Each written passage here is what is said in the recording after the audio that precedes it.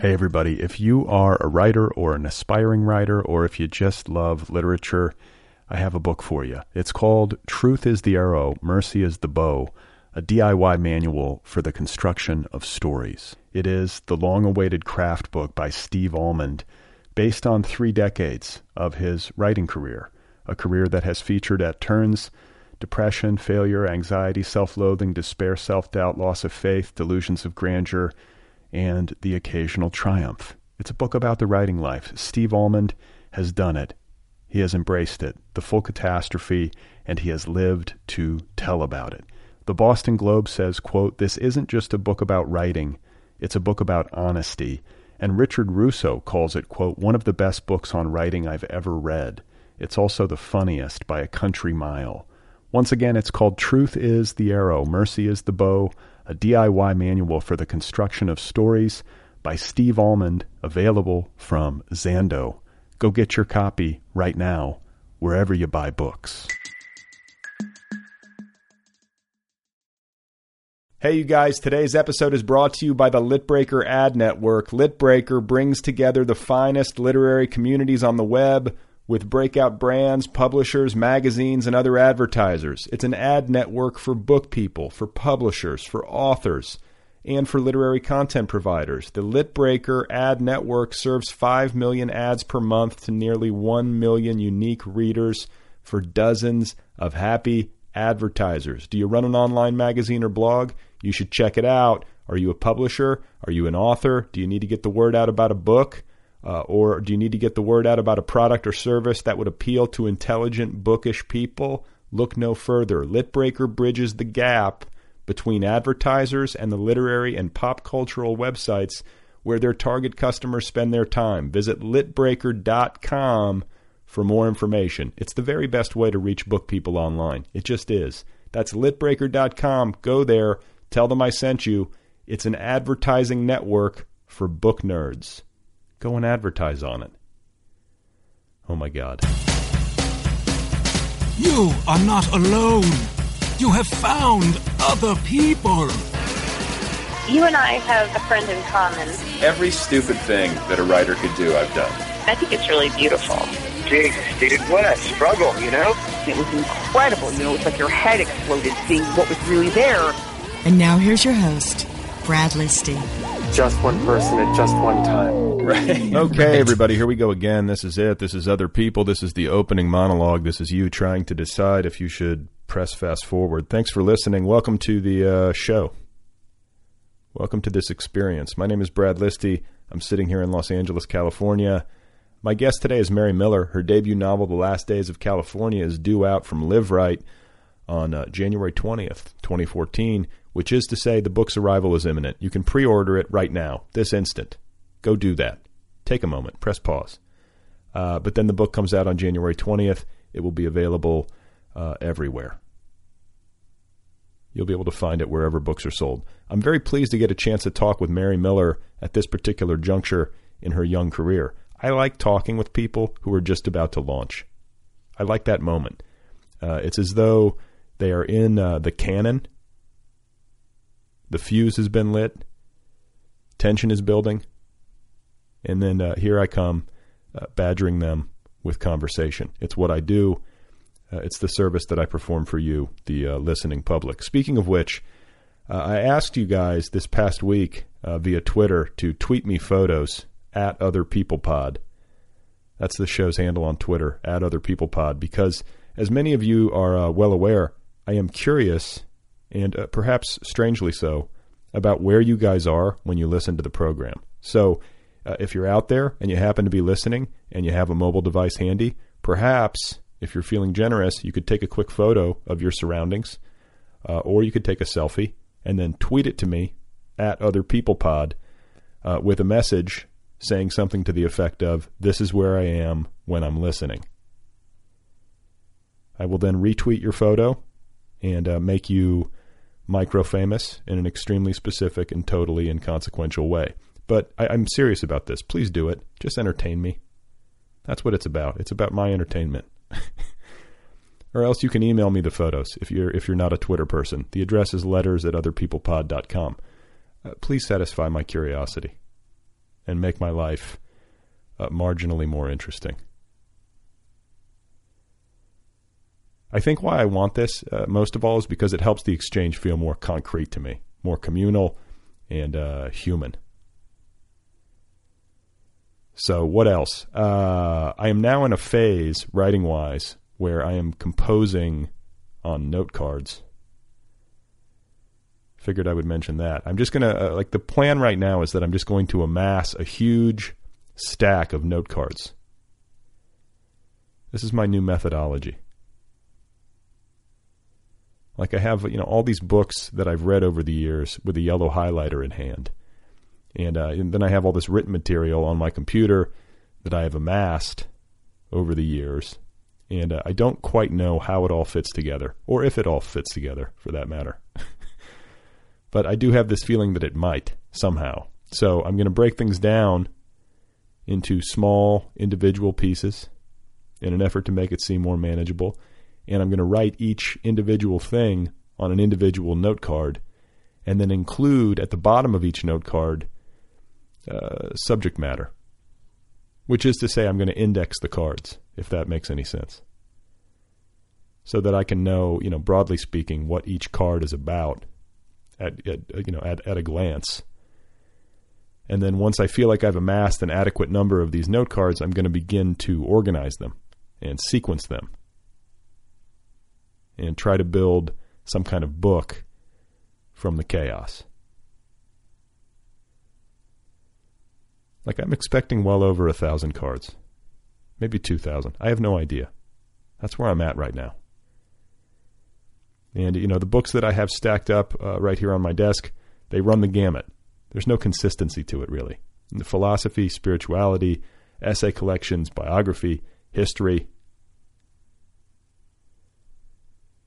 These are just books. I guess most of them are nonfiction. They're books that, for whatever reason, have stuck to me over the years. And I think what I'm planning to do in response to these books is to somehow write nonfiction from them or inspired by them. Though I could be wrong. What I can tell you with virtual certainty, 95% certainty, is that what I write will be a hybrid form. Why is this so hard for me? I mean, I know writing is hard for most of us, but why does it seem to be so hard for me to figure out what I want to say and how I want to say it?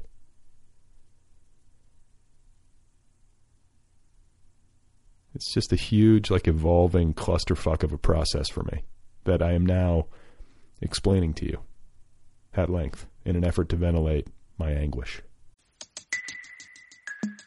Hey everybody, if you are a writer or an aspiring writer, or if you just love literature, I have a book for you. It's called Truth is the Arrow, Mercy is the Bow, a DIY manual for the construction of stories. It is the long-awaited craft book by Steve Almond, based on 3 decades of his writing career, a career that has featured at turns depression, failure, anxiety, self-loathing, despair, self-doubt, loss of faith, delusions of grandeur, and the occasional triumph. It's a book about the writing life. Steve Almond has done it. He has embraced it, the full catastrophe, and he has lived to tell about it. The Boston Globe says, quote, "This isn't just a book about writing, it's a book about honesty." And Richard Russo calls it, quote, "one of the best books on writing I've ever read. It's also the funniest by a country mile." Once again, it's called Truth is the Arrow, Mercy is the Bow, a DIY manual for the construction of stories by Steve Almond, available from Zando. Go get your copy right now, wherever you buy books. My guest today, once again, is Mary Miller. Her new novel, The Last Days of California, is due out on January 20th, 2014, from Live Right. I said that already. It's great to have her here. I really enjoyed talking with her. I enjoyed this conversation, and I think you're going to like it too. That's just my guess. So here she is, ladies and gentlemen. This is Mary Miller, and her new novel, once again, is called The Last Days of California. So I am in my apartment in Austin, Texas, and I'm sitting on the couch, which is where I spend most of my days. You just sit on the couch? Right now I'm just working from home, like writing and doing some publicity stuff for the book coming out. And I keep meaning to go out to the coffee shop, but yeah, mostly I just end up in the house all day. Okay, so is that how you work? Is that how you write? You write while sitting on the couch with like some sort of lap desk type situation? Yeah, I put a pillow on my lap and put the laptop on the pillow. Okay. And from there, yeah. That's good, though, because I've heard that especially for guys, if you have like a laptop on your midsection, it can be unhealthy because of the heat. Yeah, I've heard that. I'm wary of that. I never said it directly on that. Okay, that's good. I don't want you to. I don't want your health to be in jeopardy. It's not worth it. The writing is not worth. That. No, it's not. So okay, and you're from Mississippi originally? I am, yeah. I'm from Mississippi. I grew up in Jackson and went to... Mm-hmm. What, that's like the Eudora Welty territory, is that right? Yeah, it's where Eudora Welty's from. And sadly, I haven't read very much Eudora Welty. I feel like for the longest time, just being in Mississippi and living there for so long, I had a tendency to reject like everything within the vicinity. And so... I've stopped doing that, but yeah, there's still some holes. A couple of points I would like to make. First of all, I don't think it's possible to be named Eudora unless you're from Mississippi. I mean, that just seems like such a regionally specific name. But then also, Mississippi strikes me for all of its problems, and I think those get talked about a fair bit. But Mississippi seems like a very rich place to be from culturally, and maybe in ways that other areas of the country don't quite match up to, or at least that's the way it strikes me from a distance. Yeah, I think growing up there, we didn't travel much, or if we did, it was just within the area. So I didn't really have a broader concept of like how other people might look at us, or even just the specialness of the region and what it did have to offer, and all of the like great things that came from there. And so I think it's just since I've been in Texas that I've really been able to like do it more objectively and to like be like, oh, that really is cool. And like, I don't know, like so many great people are from Mississippi. And right now I'm using Elvis as like my Facebook and Twitter. Are you big into Elvis? What do you call it? Well, I've gotten to be like, yeah, right recently. But yeah, before I was just like Elvis. Yeah, Elvis, whatever. Yeah. But you look at early pictures of Elvis, especially early when he was young and. Oh my God, he was so beautiful. Yeah, there's just something like just perfect about him, and I think that he seems like kind of like the prototype for like what like hyperfame does to, or what hyperfame can do to a person. So I think a lot of people have like the bloated, Elvis with like a slip disc at like 275 pounds or whatever. But when Elvis was like 19 and, was just doing it for the love of the game, he was pretty special. He was amazing. Yeah, I actually, I ended up in Memphis at the Peabody on the 30th anniversary of Elvis's death. So I guess that was like 2007. And, every Elvis impersonator, it must have been from like, everywhere in the country. They had all descended on Memphis for Elvis's 30th anniversary of his death, and it was amazing. I was just like drinking with Elvis impersonators in the lobby of the Peabody, and it was like, all shapes and sizes, and it was the most wonderful thing. Well, it's interesting that there is this culture of Elvis impersonators, because I can't think of too many other artists or pop stars that have engendered such a thing, right? I mean, it's a specific. Yeah. Why Elvis? Why impersonation of him? I mean, I know this happens with other celebrities, but it just seems like a kind of a culty thing. Yeah, super. I mean, there's so many people who still like actually insist that Elvis is alive. There's this man in Holly Springs, Mississippi, and he runs like this. It's just this little house where he's named his son Elvis. Everything in the house is Elvis. There's just like, it's called Graceland 2, and it's open 24/7, 365. Like, you can go knock on his door at 3 a.m. and he'll give you this creepy tour of like his house where he lives with all this Elvis shit in there. But yeah, it's something people like to do, like drunk in the middle of the night. And they can get the tour in the middle of the night? Yeah, no, he will answer the door like whenever. It never closes. So wait, have you been to Graceland? Have you been to the actual Graceland? I've heard it's kind of underwhelming, like just in the sense that I haven't been. Yeah, I've just heard at the level of scale, it's smaller than you would think, and it's a different era. So it's like shag carpeting, and the square footage isn't quite what people I think come into it expecting or something. But it's fascinating, I'm sure. Yeah, I haven't been. No, I don't know. I feel like that's another one of the things that because it's so close to your home, it's like the tourist stuff you don't do when you live in an area. I mean, like, yeah, I've never been to Eudora Welty's home. You didn't grow up seeing like Eudora Welty around town? Because she lived, I want to say she lived almost to be 100 years old. She died not too. Yeah.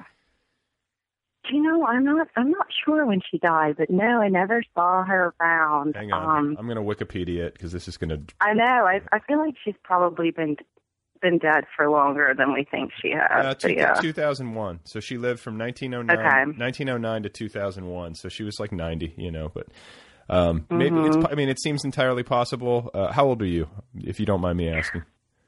I am 36. Okay, so you were alive when she was alive and living in Jackson. So it's possible that like you and Eudora Welty could have crossed paths in town. Yeah, and my mom went to school with her niece. Like I've met her niece a few times, and she now kind of runs the Eudora Welty house, and does all of that now. And just to circle back, it just occurs to me too that I almost named my first dog Elvis, and then he became really. Yeah, it was between. Listen to this. It was between Elvis and Merlin. I don't know how Merlin emerged because. Oh wow! Merlin emerged because I got him near the Colorado-Utah border and was with a bunch of friends, and the night that I got him, there were mushrooms in a tent in Moab. So I went and like everyone's he's a wizard, and I think I should have gone with Elvis in hindsight, but Is Merlin still kicking? No, Merlin sadly passed away in 2006. I got him in 1996. Okay. So he was a great dog. Though. He was like a border collie. He was like hyper intelligent. Yeah, good friend. Yeah, for sure. So Mississippi. Religious? Did you have a religious Southern upbringing in the traditional sense?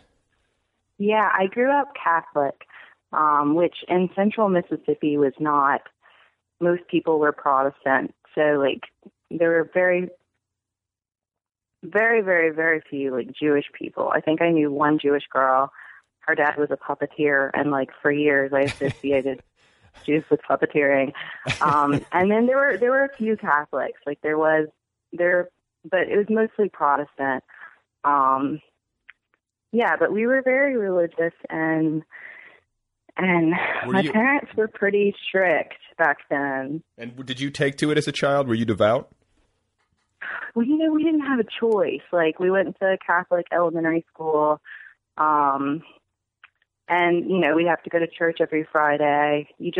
And then my parents in 7th grade. You had to go to church? I think every Friday. We went once a week. I thought it was Sunday. I was raised Catholic. Yeah.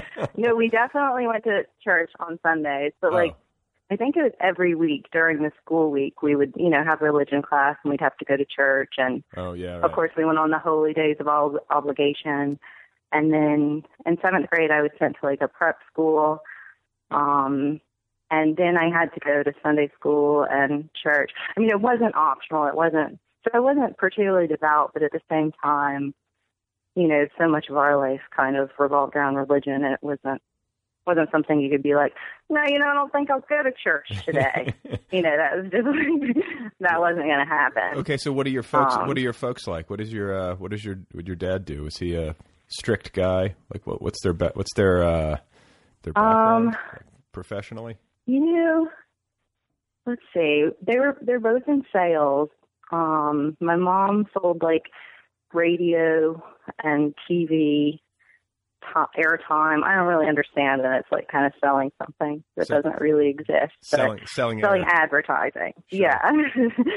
And my dad sells like life insurance and some financial stuff and health insurance. I don't really know. We just know basically I have like 3 siblings, and we all we ever wanted to know is that we never wanted to sell anything. Like we would rather starve to death than have to go into sales. Why is that? Did you have like a was it hard to watch your parents like going out to sell air every day, or are you just formulated differently? I think, well, my dad definitely was not a natural salesman. And he was good at it though, but he, I think every day was probably a struggle and a pain and a hardship. And my mom is much more outgoing and gregarious and loves to be around people. So I think for her it was easier, but it's just a hard way to make a living, Yeah. Always having to go to people and ask for something. Well, I want people to have to come to me. I worked a sales job, and I think my background as a writer prepared me well because people are constantly rejecting you and telling you no. It didn't faze me in the least. Yeah, that's very true, yeah. So at the very But it's a different kind of rejection. Like, in the writing world, like, oh, I'm so used to getting emailed rejections or paper rejections, but you don't usually have to look at someone as they tell you no. Right. Well, like I remember I also worked in college. I was a telemarketer for the university. So I went to the University of Colorado, and I would call alumni and ask them for money for whatever, $5 an hour or whatever. And it's one thing to have people be rude and hang up in your face, which happened, at least a few times every night. But it's another thing when you call somebody's house and that person has just died. Oh, wow. Because that's terrible. You're calling somebody from like the class of 1934 and, or it could be more recent and therefore more tragic. But that happened to me like on several occasions. Wow, yeah. And that's no fun because you're calling to ask for money. No. You're calling to ask for money and the person just died and there's all this like sadness in the person's voice on the other end of the line. And oh, that's horrible. Yeah. So there you go. Yeah. So just because I always tend to ask people on this program because I guess it fascinates me where they think they get their writerly genes from. Like, is it your dad since he's the more inward person? Like, do you think he secretly has some sort of literary? No. Your mom? No, it's definitely my mom's family. Like most of the people in her family were musicians.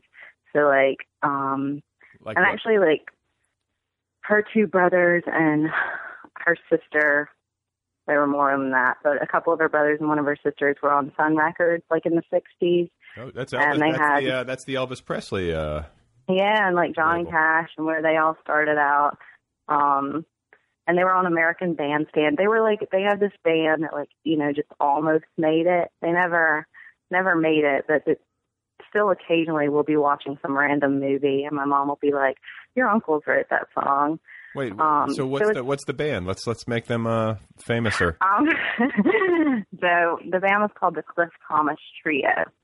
And sometimes they actually recorded under Bobby and the Boys because my aunt's name was Bob Rand. It was basically I guess whoever was singing, it got to be their name, which just seems really random and not like a good way to get your name out there.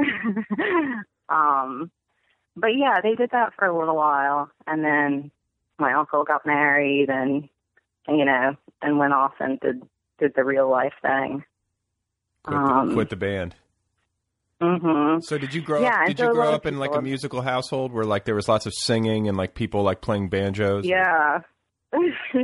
Yeah, my brother was always in bands, and he actually dropped out of Ole Miss to go on the road and tour with Charlie Mars. And my little brother played violin and the guitar, and my sister's a songwriter in Nashville. So yeah, everybody and lots of cousins, and I haven't I can sing a little bit, but I'm way too nervous to be able to get on stage. Occasionally they've had me sing backup at some family thing, but yeah, we grew up around the piano, just singing and belting it out and trying to be the loudest. As a kid, yeah, I was not shy. All right, so your mom could play the piano then? Yeah, my mom played the piano. She's not great, but she was in a band. like in college too, and I think they were on like United Artists. It was like a big band, and she was the only girl. And I'm sure they'd play like weddings and stuff like that. Yeah, a family full of hams. That sounds great to me. Like my great grandfather, because my family's from Louisiana, so I have some sort of like, I guess, Southern parallel. Though I didn't grow up there, but my great grandfather on my mother's side was a professional piano player. Because I don't like to say the word pianist, it's just a hard word for me. But yeah, he played the piano and the violin, and I look at the his descendants, all of my cousins, myself, no one got it. Like no one's really Really? Yeah. I mean, I guess like I kind of am the artistic one. Yeah. Certainly in my family, and there are other artists on my mom's side among those cousins, but they're like really gifted visual artists. And then, but nobody can sing for shit, and nobody plays any instruments, as far as I know, at least not proficiently. So somehow that genetic mutation, to my everlasting bitterness, did not make it through. Yeah, I feel like probably though, like I do feel like I have a good ear. I might not be able to play an instrument, but I feel like, probably you did get some sense of musical ability because it's like the way you form words on a page and like, it's just a good ear, which can't be taught. Well, this is the thing too. I never had lessons. We never had a piano in my house. This is something I always bitch about to my folks, but my parents didn't have a stereo in our house. Still don't. Really? They had no records. No, it was like we were. What? It was like we were Amish. That's kind of crazy. Yeah, I know. And my parents, they're of the baby boomer generation. They, graduated college in the late '60s, early '70s. But, they were in the South during the '60s and missed it. They missed it culturally. It was different down there. Like I think a lot of the centers of because you think of the '60s in college, you think of like campus protests and like bongo drums and tear gas and stuff, and I don't think that was going on in Baton Rouge, or at least not in the circles my parents ran in. So I feel like they just never really connected. And what's weird is that I feel like I have more fluency and affection for the music of their time than they did, or they do. Yeah. My mom, she had thousands of records, and I mean, I guess just growing up, theirs was just a really musical family. But I know what you mean, like, no, they weren't very progressive back then. No. Yeah, it was like when they did have a protest, it was to keep James Meredith out of Ole Miss. Jesus. Is that yeah. That was, but I watched a documentary on that the other day. It was good. Well, it's like that's the thing about it is that's what was happening. There was the big civil rights shift, and I feel like the South, the South just had a different experience largely a different experience, I think, of that time than like Philadelphia or Berkeley or whatever. So. For sure. So, okay. So, it sounds like you had like a pretty cohesive family though. Like you're 3 siblings, Mississippi, parents had steady jobs. Like, it was a pretty like stable, happy upbringing. Yeah, it was really great. I mean, it was pretty ideal really. My siblings and I are all real close, and we're still very close. My sister and I travel together. Boys and girls? You have a brother, a sister, and then who's the fourth? Yeah, I have 2 brothers and a sister. I'm the 4th. Okay. So, yeah. You're the baby. There's 4 of us all together. No, I'm actually the second oldest. Oh, you are? Okay. Mm-hmm. But close in age, not lots of, like, brutal fighting or anything like that? Yeah, my mom had us all within 6 years, so we're pretty close in age.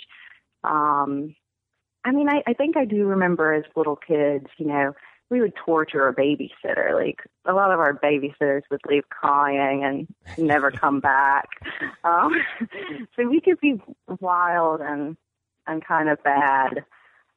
But yeah, my younger brother, if there was somebody fighting, like he was always involved. So there was like, there was one that kind of caused a few problems. But in general, like, yeah, it was a really happy upbringing and a great childhood. Okay, so temperamentally, among the 4, like where do you fall on the spectrum? It sounds like your younger brother was the Hellraiser. Yeah, I think he was. There's always one. Right? I don't know if well, we were all kind kind of rebellious at one time or another.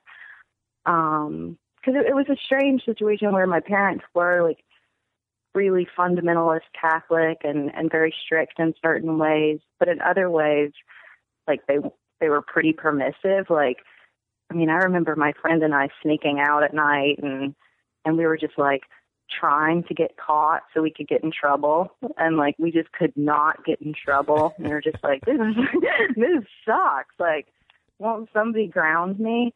So it was really strange. Like in the Catholic environment, like, you know, there's things that are totally legit. Like you can go out drinking and partying, Right. and gamble a little, but you know, God forbid, like you had sex or someone touched you. Like, you know, that's where the hammer would come down or something. But it was kind of Well, okay, so that's the thing. Like strange. when you say they were fundamentalist Catholic, it was like no sex until you're married.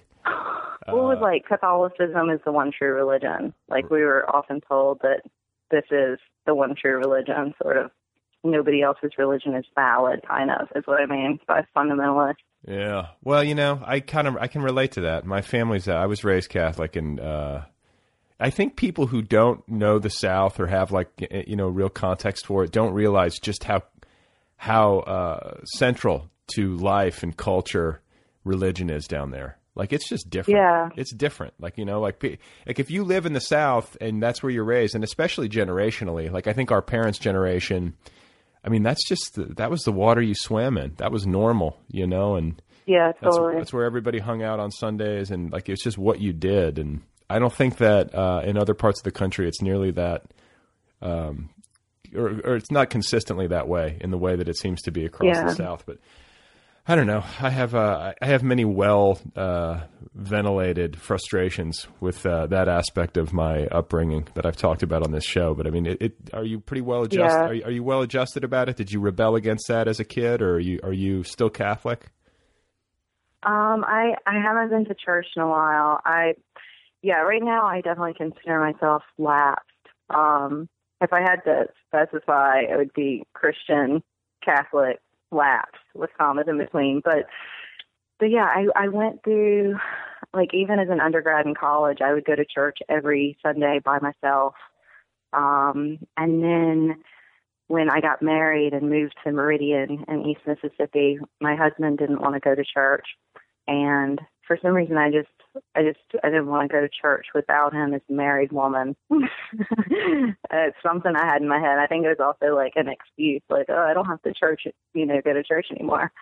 So I stopped probably around 23 or so. Well, it's just, and it becomes force of habit. And I can say that, like, if I go into a church, especially if I'm in like some city and there's some beautiful old church and I go in, it could be any religion, but I do find there's something beautiful about being inside of a church. And, you know, the Catholic experience, there's a certain nostalgia that I have, and obviously like a certain feeling of connectivity with my ancestors and with my parents. And, you know, that's there's something that I connect to with it. But like at the level of dogma, and, you know, like at the level of this is the one true religion, it's an eye roll for me. I can't, And I wish that, there was more like honest and open conversation about it. But I guess that when you pick a team like that, that's not what it's about. Mm-hmm. It's not about constantly like trying to like poke the team and try to like unravel the ball of yarn or whatever. Yeah. So, yeah, I still occasionally go with my parents, you know, maybe 2 or 3 times a year, but I don't know. What do they have to say about your lapsedness? Like, are they? Well, essentially, like all 4 of their children are lapsed. So I think they just. I mean, my poor parents. We're all childless and in our 30s, and only one of us is married. Is that that's you? I'm divorced. You're divorced. No, I'm divorced. Okay. So we're basically just this still intact nuclear family. Wait, none of us have. Isn't divorce forbidden by the Catholic Church too, or no? Yeah, well, I think in order for me to remarry, if I wanted to remarry in the Catholic Church, I would need to get my first marriage annulled. Is the way I understand it, but I'm not positive. And so, how long were you married? I was married for a little over 7 years. So I was just thinking about it this morning that I've been divorced now for as long as I was married. Well, this is like the 7th year. But you got married young, right? Like that's I got married really young, like at 22. Ugh, that's what. Yeah, that's the South too, though, right? I mean. Yeah. It was way too young. I think I just I'd had no sort of life experiences. I'd never really had a job. I had a BA in psychology. And then it's like, all right, kid, you're on your own, go out there and knock them dead. And it's like, maybe I'll just get married. No, but I was just, life, I was just totally ill prepared for it. So wait, where did you go to college? Did you already say this? I went to college at Mississippi State University in Starkville. Okay, so Starkville, yeah. I talked to a guy on this program. I talked to an author, and I'm going to blank on who it was that teaches in Starkville. But I have had a conversation direct from Starkville. See, my memory is so bad, but I do remember also that he was in like a closed little like phone booth. I'm going to feel like an asshole. Oh, really? I feel like an asshole for not remembering. But anyway, he had closed himself off for quietness, to have some solitude, but then didn't realize that it locked when you close the door. And so after we hung up, he emailed me like the next day and was like, after we hung up, I found that I was locked in this this tiny cell for like 2 hours. Oh my gosh. Yeah. It wasn't Brad Watson. No. I'll have to think. I'll correct the record when I post your episode. But okay. So you went to Starkville. You got a psychology degree. Oh, yes, Starkville. Starkville. Yeah. Starkville psychology degree. Yes. A sensitive. Were you writing poetry? No. Oh, wait. Yes, I was occasionally, but it was like the darkest hour of your life. Like the worst poetry ever, and then you'd make your friends listen to it. Yeah. Okay. I was a little bit, but it was really bad. And did you? I mean, what were you like in college? Did you go crazy? Because there's the, and also there's the. We didn't really get to it, but the Catholic schoolgirl stereotype. Like because you had this like fundamentalist Catholic parental situation, and you had gone through Catholic school, which is, confining. Like, did you have like any kind of like rebellion against that? Were you particularly wild, like either in high school once you became an adolescent or once you got to college and were out of the home? I guess I was a little wild in college, but probably not more than any other, typical college student.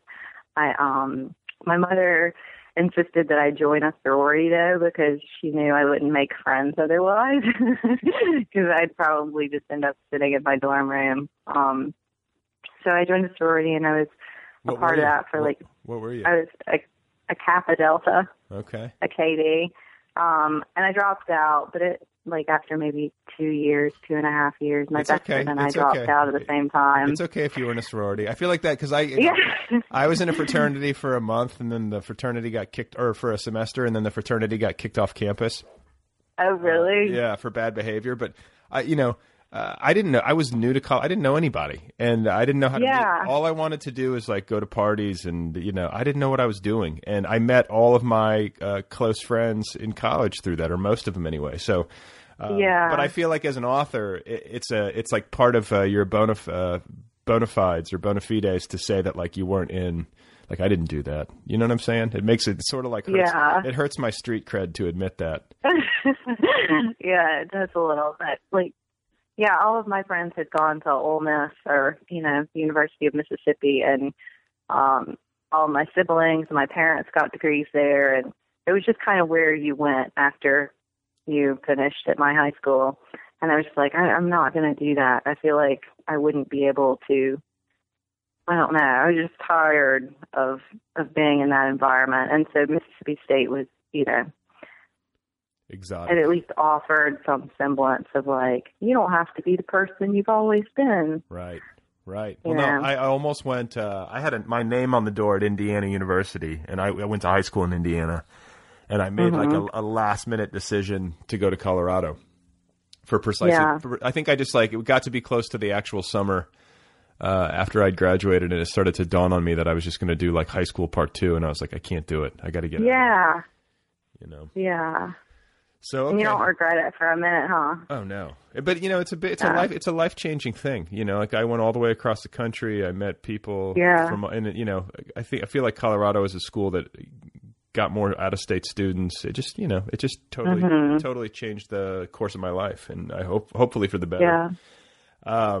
But it doesn't sound like for you that you. I mean, did you ever have? You know, going through, I guess, the early marriage, and then the subsequent divorce, like that was a difficult time. But college, nothing too crazy happened. You just went through, got your degree, then immediately got hitched. Pretty much. Yeah, What are your college... demons? What are your demons, Mary? Like now or lifelong?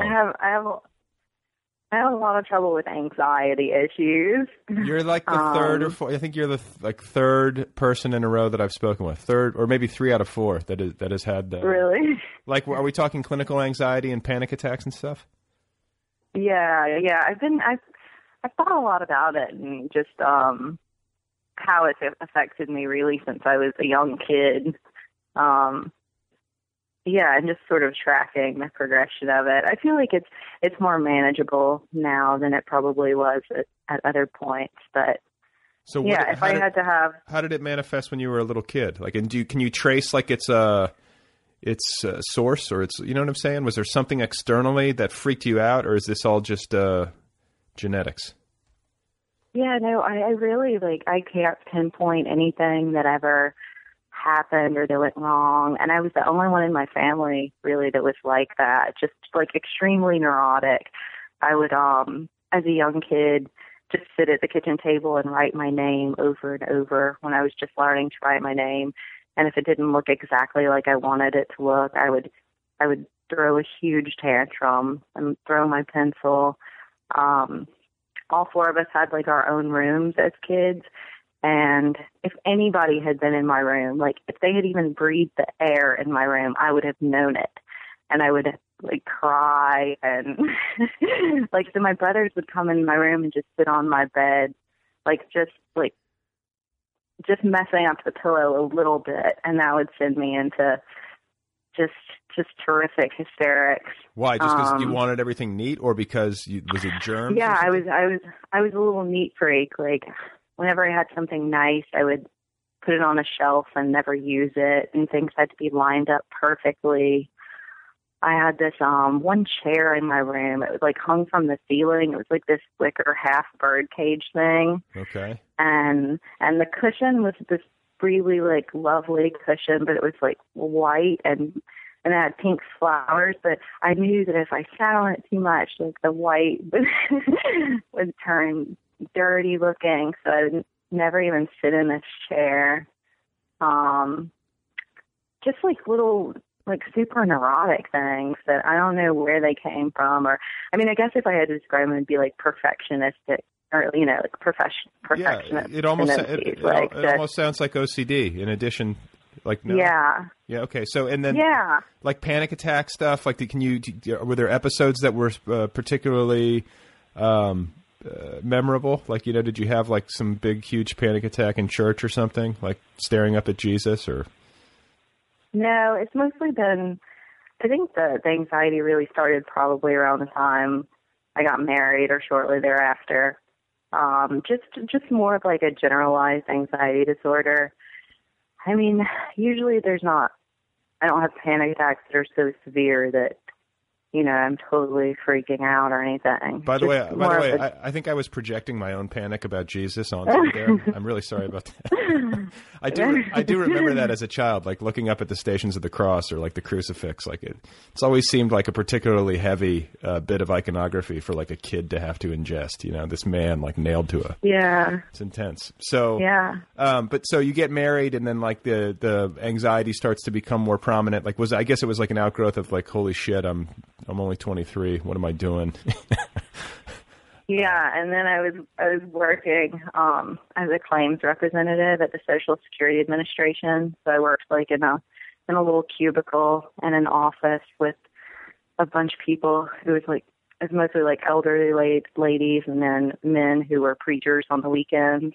Oh my God. So it's just in this life that, like how did I find myself in this life? And you're looking at these older ladies thinking like, this is going to be me. Like, is that?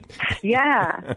Well, like, it's a federal government job, so it paid pretty well. And the area is very impoverished. So it's like nobody who got one of those jobs would ever retire. And I'm the only one that probably ever quit. But yeah, so they just knew they were there for the rest of their lives, and they were very bitter about it. And yeah, my best friend was this like 300-pound preacher named Jimmy. Jimmy? We'd go to the Subway. Jimmy, yeah, and we'd go to the Subway for lunch every day. Whoa. Yeah.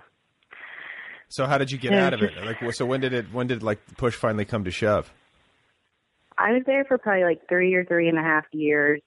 And then I was so miserable that I started having these psychosomatic problems. Like, I was convinced I had multiple sclerosis.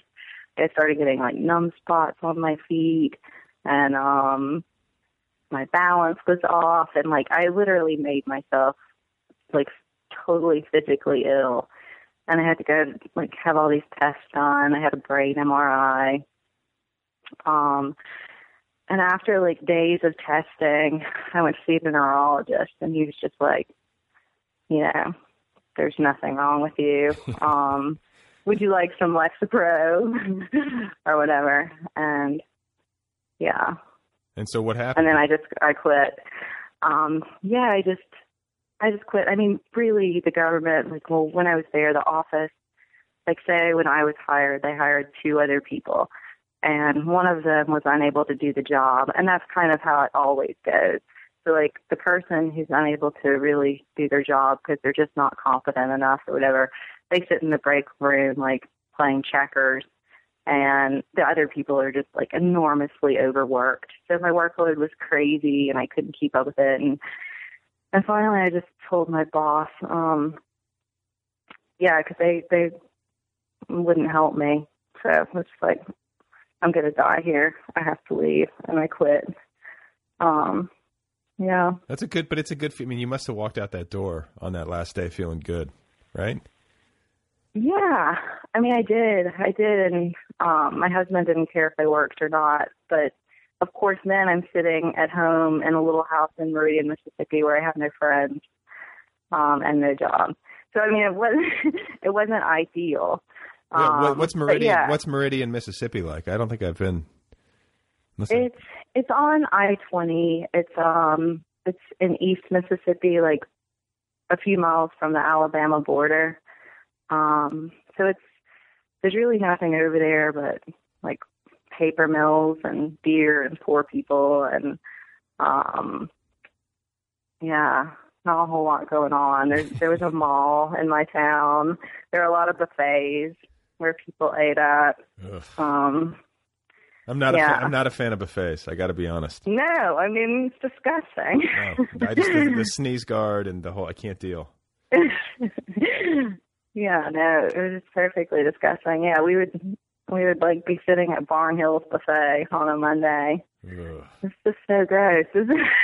And then you couple that with like the heat and the humidity and the buffet. I can't go there. Okay, so are you? How does writing factor into all this? Like, when did you start to think that you were going to be writing fiction?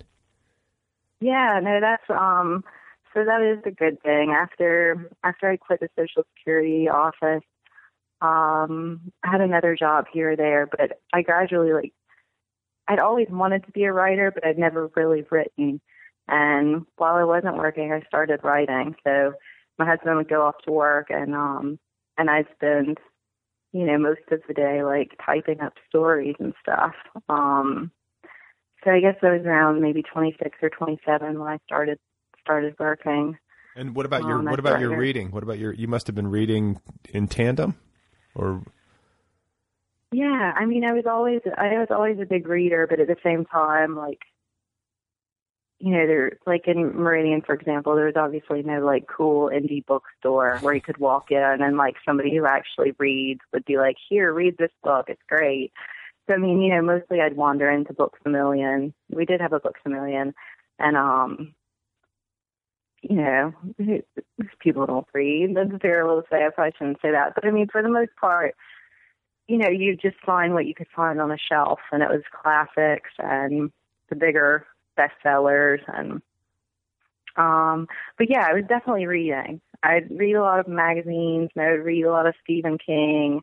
And, you know, I don't know when I first found, like, Mary Gateskill or Carver or, you know, some of the writers that it's like, oh, this is pretty damn cool. But those were two that were big for you. Yeah, and, like, Dinesh Johnson, Jesus' Son. Yeah, there were a few early on that I was just, you know, even, like, starting to reread the short stories of Hemingway, which maybe I'd read a few, you know, in high school. Yeah. Okay, so I don't really. So you're in this period post social security cubicle. It's a period of intense writing and reading. Are the stories that you were writing during this period of time any good, or was this kind of like apprenticeship and you were working out how to do it? Yeah, there was definitely some of that working out how to do it, but like, actually, like, the first stories I wrote are in Big World. Like, I was also writing flash fiction, so, you know, those aren't. But the first short stories I wrote, they're pretty much all in Big World. So that was, I mean, that was early stuff. Big World actually came out, like, probably in late fall of 2008. And yeah, those were some of my very first stories. So they just came right out of you. I mean, like, you didn't have, because usually, you know, with writers, it's like, oh God, those first stories I tried to write were, you know, a complete mess. But it sounds like you had things, you know, kind of cooking, and then when you finally got the time to sit down and do it, they came out good. Well, I think there was like one level of just like, you know, I didn't know what I was doing at all. I mean, I was like I'd started to buy craft books and read craft books because I'd never had a workshop or anything. So I was like reading up on kind of what not to do. But for the most part, when I started writing, like, I just gave myself total freedom. You know, I didn't know what not to do or what to do, or I knew I was a horrible poet, and I started out initially like thinking I was going to write poetry, and then the poetry grew into like flash fiction, and then the flash fiction grew into short stories. But yeah, I mean, I think right away I was having so much fun with it and thinking, you know, I can do anything I want here. Were you thinking publication? Like, were you nursing ambitions, or was it just like, I need to do this for reasons I don't quite understand, and because I like it, that's why I'm doing it? No. Yeah, immediately I was just like crazy ambitious. Like, my husband would come home from work, ex-husband, and I would be like, I'm going to be famous.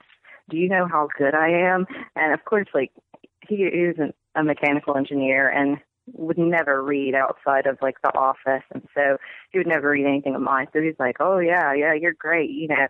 You never read a word. So he would sit and tell me like, yeah, you're going to definitely be famous. But so I think you would actually say that. You would actually say, I'm going to be famous. You felt Yeah. I mean, I was like completely delusional. But I think it was just like I'd never really been good at anything or had enjoyed anything as much. And so I just was like, this is what I'm going to do, and I'm going to be good at it. It was finally like something that I could do. Okay. So like the actual act of writing fiction for you is not a struggle, or, I mean, not that it's not difficult work, but it's not painful for you. It's joy. I think in the beginning, for sure, it was much more joyful. Right. Now, yeah, I mean, especially working on really longer things. But I think when something is really good, or when it's good, it is so much easier, and it is pretty joyful. For me, it's more like when I am trying to work on a story that really doesn't want to be written, and I'm trying to force it into this form. That's when it sucks, and when it's also just like, give it up and work on something else. And sometimes I forget that, and I just like keep plugging away at something that will never work. Yeah, well, I can relate. And I mean, what about your actual like day-to-day process of writing, like the schedule that you were keeping? Like, were you pretty disciplined in addition to being ambitious? Like, were you getting up early and setting yourself like a work schedule, or was it just kind of like a leisurely?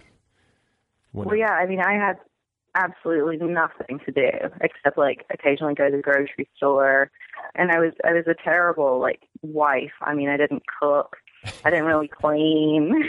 I mean, maybe I did laundry, but yeah, I mean, I wasn't wifely in any way. So I had plenty of time. And I remember one of the first stories I wrote, Leak, and it was really long for me. It was like over 7,000 words. And I worked on that one for months. And that was one of the harder ones just because it was sort of long and thoughtless, but yeah, it was just like teaching myself and. But you need those years. Fun. You have to have that time. I mean, I guess people do it all different sorts of ways, but it seems like a common denominator. Like writers, however they happen to be living in terms of living standard, most of them seem to find some way in their earlier years to have nothing to do except read and write, or largely nothing to do. Yeah, I mean, I would not be a writer right now, I'm sure, if I hadn't had that time. Well, and you didn't have children, in your 20s during that. Yeah. So that would have definitely, I think that would have altered your schedule at the very least. Yeah, I don't think I probably would have ever started unless I just had so much time on my hands. But that seems like counterintuitive too, especially in the context of like Southern tendencies. Like you get married at 22 and then have no children. I guess maybe generationally it might be different, but at least in my parents' day, like you got married, then I want to say my mom had my sister when she was 22. It was just different times. Yeah. So, what about getting to Texas? How did you get to Austin? Was that after, like post marriage, you moved to Austin? Yeah. So I was divorced in like 2007, and then I moved to Nashville for a year. Mostly just because my sister was there and I wanted a change of scenery. And while I was in Nashville, I knew I wanted to go to graduate school and get an MFA. So I started applying, and I don't know if I applied to maybe 5 or 6 schools. And I got in, I think UNLV was the only one I got into until the last minute when I called up the University of Southern Mississippi. And I was just scared to go like so far away. So I ended up going to Southern Mississippi, basically begged them to let me in. And I don't know, my application would have gotten lost or something. But I really like Frederick Bartholomew a lot. And both he and his brother Stephen, teach in the writing program there. Actually, Frederick's gone now, but they were there when I was there. And so I got an MA. And then I did like a year's worth of PhD coursework, which was hell. I was a terrible PhD student. What you were thinking you were going to go the academic route and teach and do all that? I think I thought I didn't know what else to do. And it was like our thesis and dissertation could be in creative writing. So it was, it wasn't wholly academic, but yeah, it was very, I remember like my first class or something reading my peers' like literary criticism papers or whatever and just thinking, this is a language that I do not understand. I don't understand why you have to write like in such a convoluted manner. What are all these semicolons doing? Like I couldn't even, my brain did not process it. Well, and I never got any better. Academic writing, I mean, I guess it might be a little bit better in, the literary realm, but academic writing in general just seems like it's usually dry and unreadable, It's so bad. So I was kind of miserable there as a PhD student. And then also I'm in Hattiesburg, Mississippi, which is not a booming town. So I really wanted to go to the Michener Center for Writers at the University of Texas. And So my teachers there, my professors there helped me. They wrote me rec letters and stuff. I think they were just like, yeah, you don't belong here. So I came. The Michener Center is a 3-year program, and I've been here. You got your MFA, and then you went and you got your MA, and then you're like, I'm going to go get my MFA too? Yeah. Yeah, well, I didn't want to get the PhD, and then also I always wanted to go to the Michener Center, and I'd been turned down, like, the first time I applied. And so I just thought, well, I'm going to try one more time, and if I get in, I'll go. And it's such an amazing program, and it's 3 years, and you don't have to work, and they give you like a really nice living wage. That sounds heavenly. And you get to live in Austin, which has some buffets, but like a lower per capita buffet rate. Yeah. I can actually like be a vegetarian here, whereas in Mississippi that was really not an option for me. Are you a vegetarian? I'm not super strict anymore. Like, I'll eat seafood and fish. But yeah, in Mississippi it's deer sausage and bacon and everything. Well, you don't have to tell me. I'm a vegetarian, and I go down to the South, and then I am looked at askance. It's hard. I pulled it off on my last trip. I went to a wedding, and I somehow managed, like, over the course of a long weekend, including a trip to the French Quarter, I managed to not eat any. Wow. Yeah, but it's not easy. You don't eat fish or seafood either. Yeah. How long have you been a vegetarian? Since I was 21, with like some some lapses, but almost 20 years. I don't know. Yeah. So it sounds good though. You live in Austin. You're in the Michener. You're still in the Michener Center, or are you out? No, I finished in May. So now I'm so sorry. I know. It's really really sad. Where are you going to get your next master's degree? Like, we're just gonna... I'm definitely done with school. I'm like so old. And I have 2 master's degrees. I'm definitely done with school. But it was a really, really nice. And you finished I hate to work. You finished your novel while you were there? I did, yeah. I started the novel between my first and second years, and I wrote a draft pretty quickly, and then the rest of the time I was there, I pretty much spent like revising it, and yeah, and I sold it. Okay, so how did that go? You got an agent and it sold, or what happened? Yeah, I've had an agent maybe for like 4 years, and she read Big World and liked it and contacted me, and I was like, sure, you can represent me. I mean, you're never going to make a penny off me, but whatever, if you want to.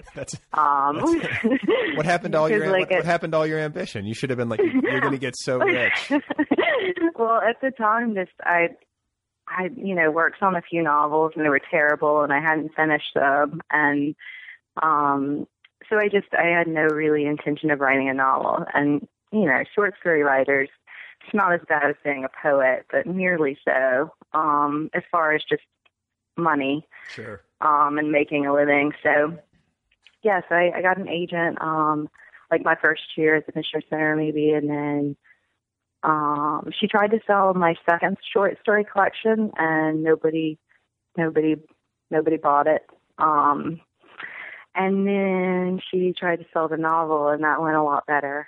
So I think maybe in 2 or 3 weeks, Katie Adams at Live Right in Norton, she bought it, and yeah, it was really, it seemed really easy when I look back at it. I mean, I know it wasn't, but Well, that sounds like a dream come true. What was the actual experience like? You get a phone call and.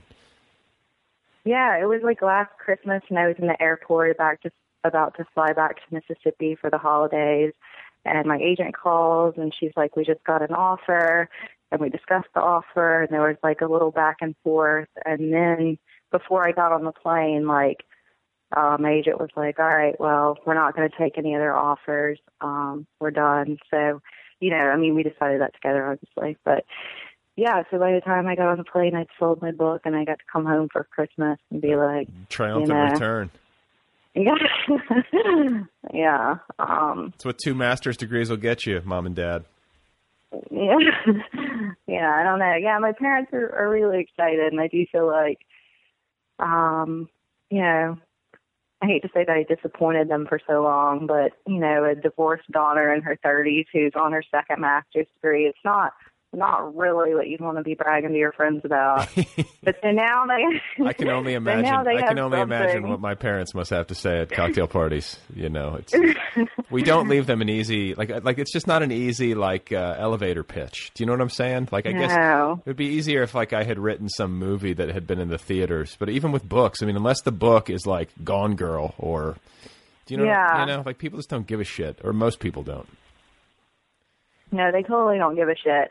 I think, but there are like a few things, like there was a write-up for my book in Elle magazine in January's issue. Right. And so my mom got to like actually, you know, be like, here is something that you can look at, something that you've heard of.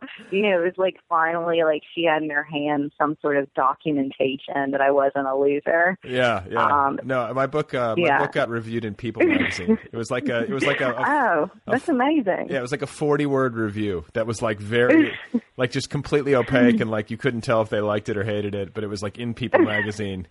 It was the issue with, I remember Christopher Reeve was on the cover with his wife. Oh, wow. Rest in peace. But yeah, I mean, I do remember that, and that was a big deal in my household. Yeah. And in much the same way that it was a big deal when for my grandmother in Louisiana, when my friends and I, when I was in college, got wasted and tried to get on The Price is Right.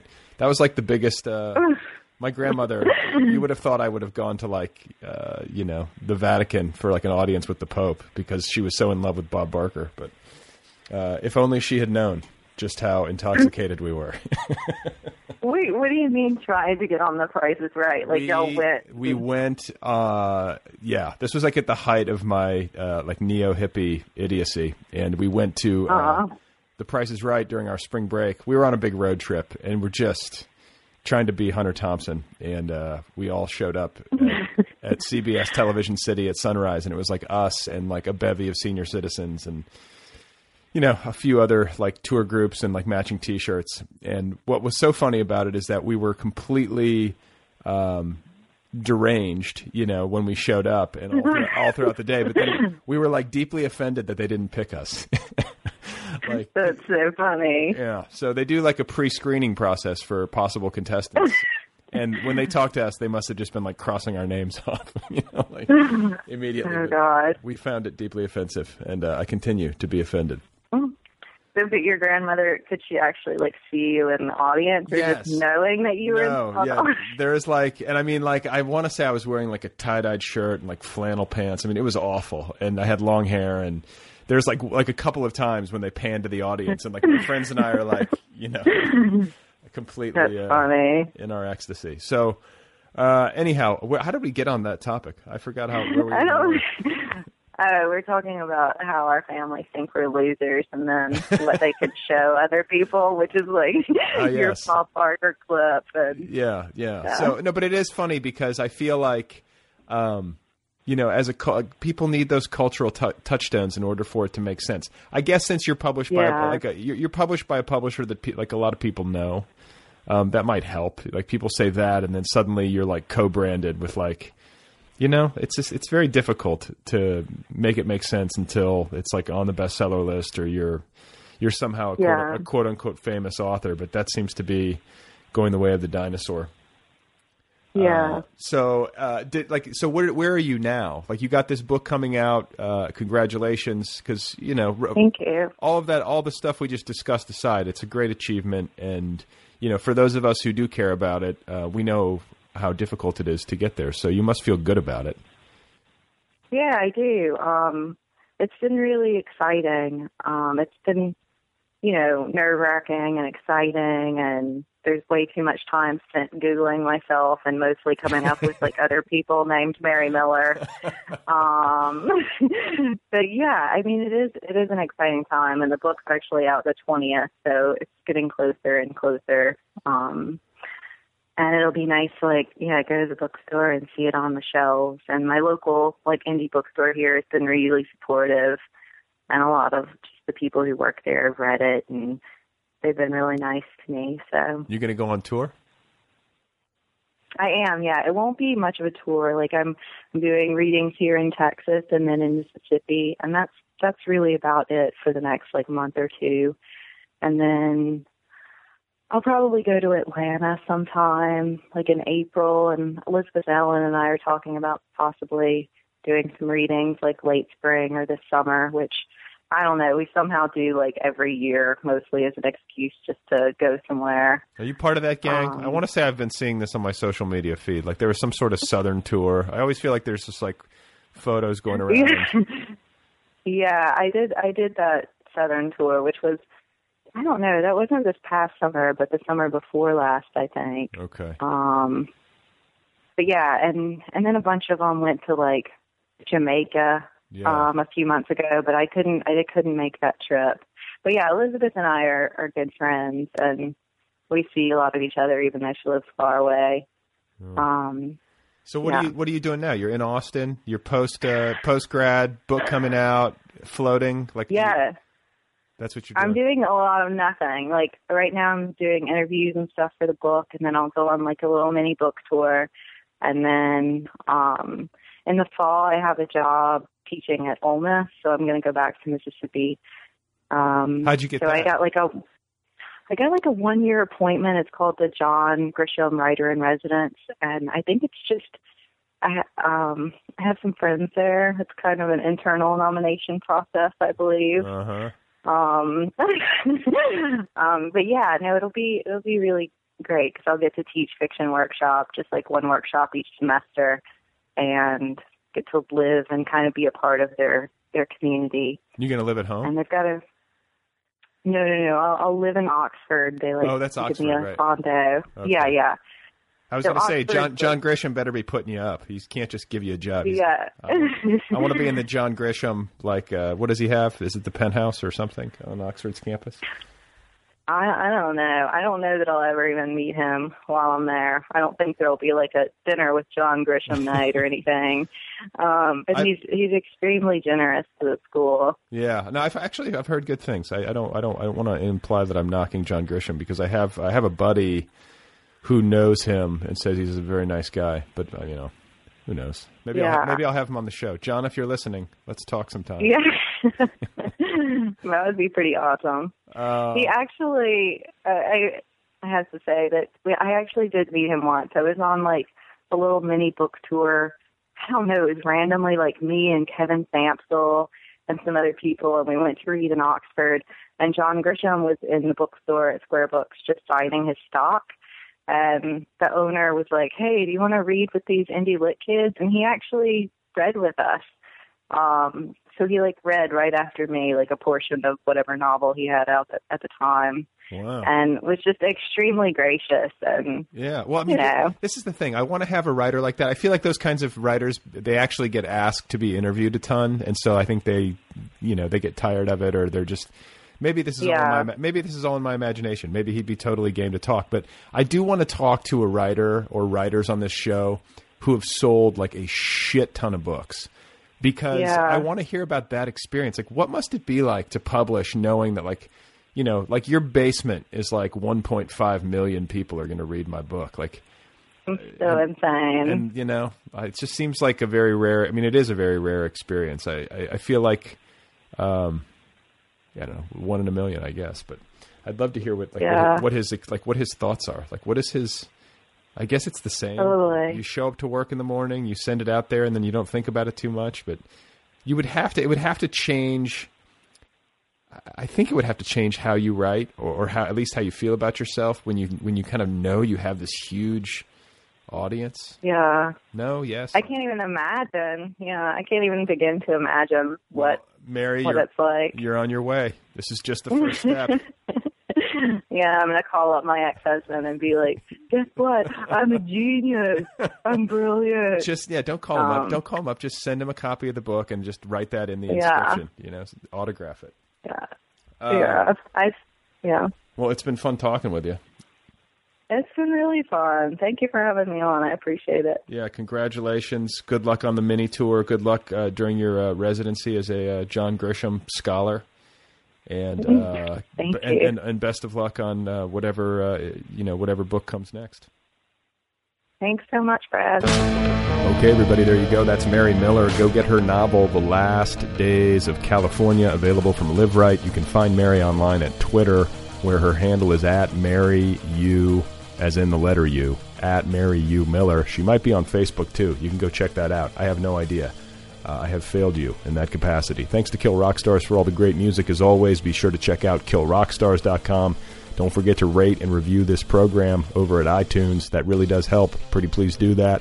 And don't forget about the app, the free official Other People app, the official app of this podcast. It's the best and easiest way to keep up with the program. New episodes automatically upload to the app.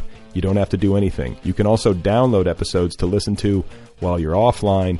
And best of all, you can access premium content and the full archives all via the app, which means you can subscribe to premium from right there inside of the app.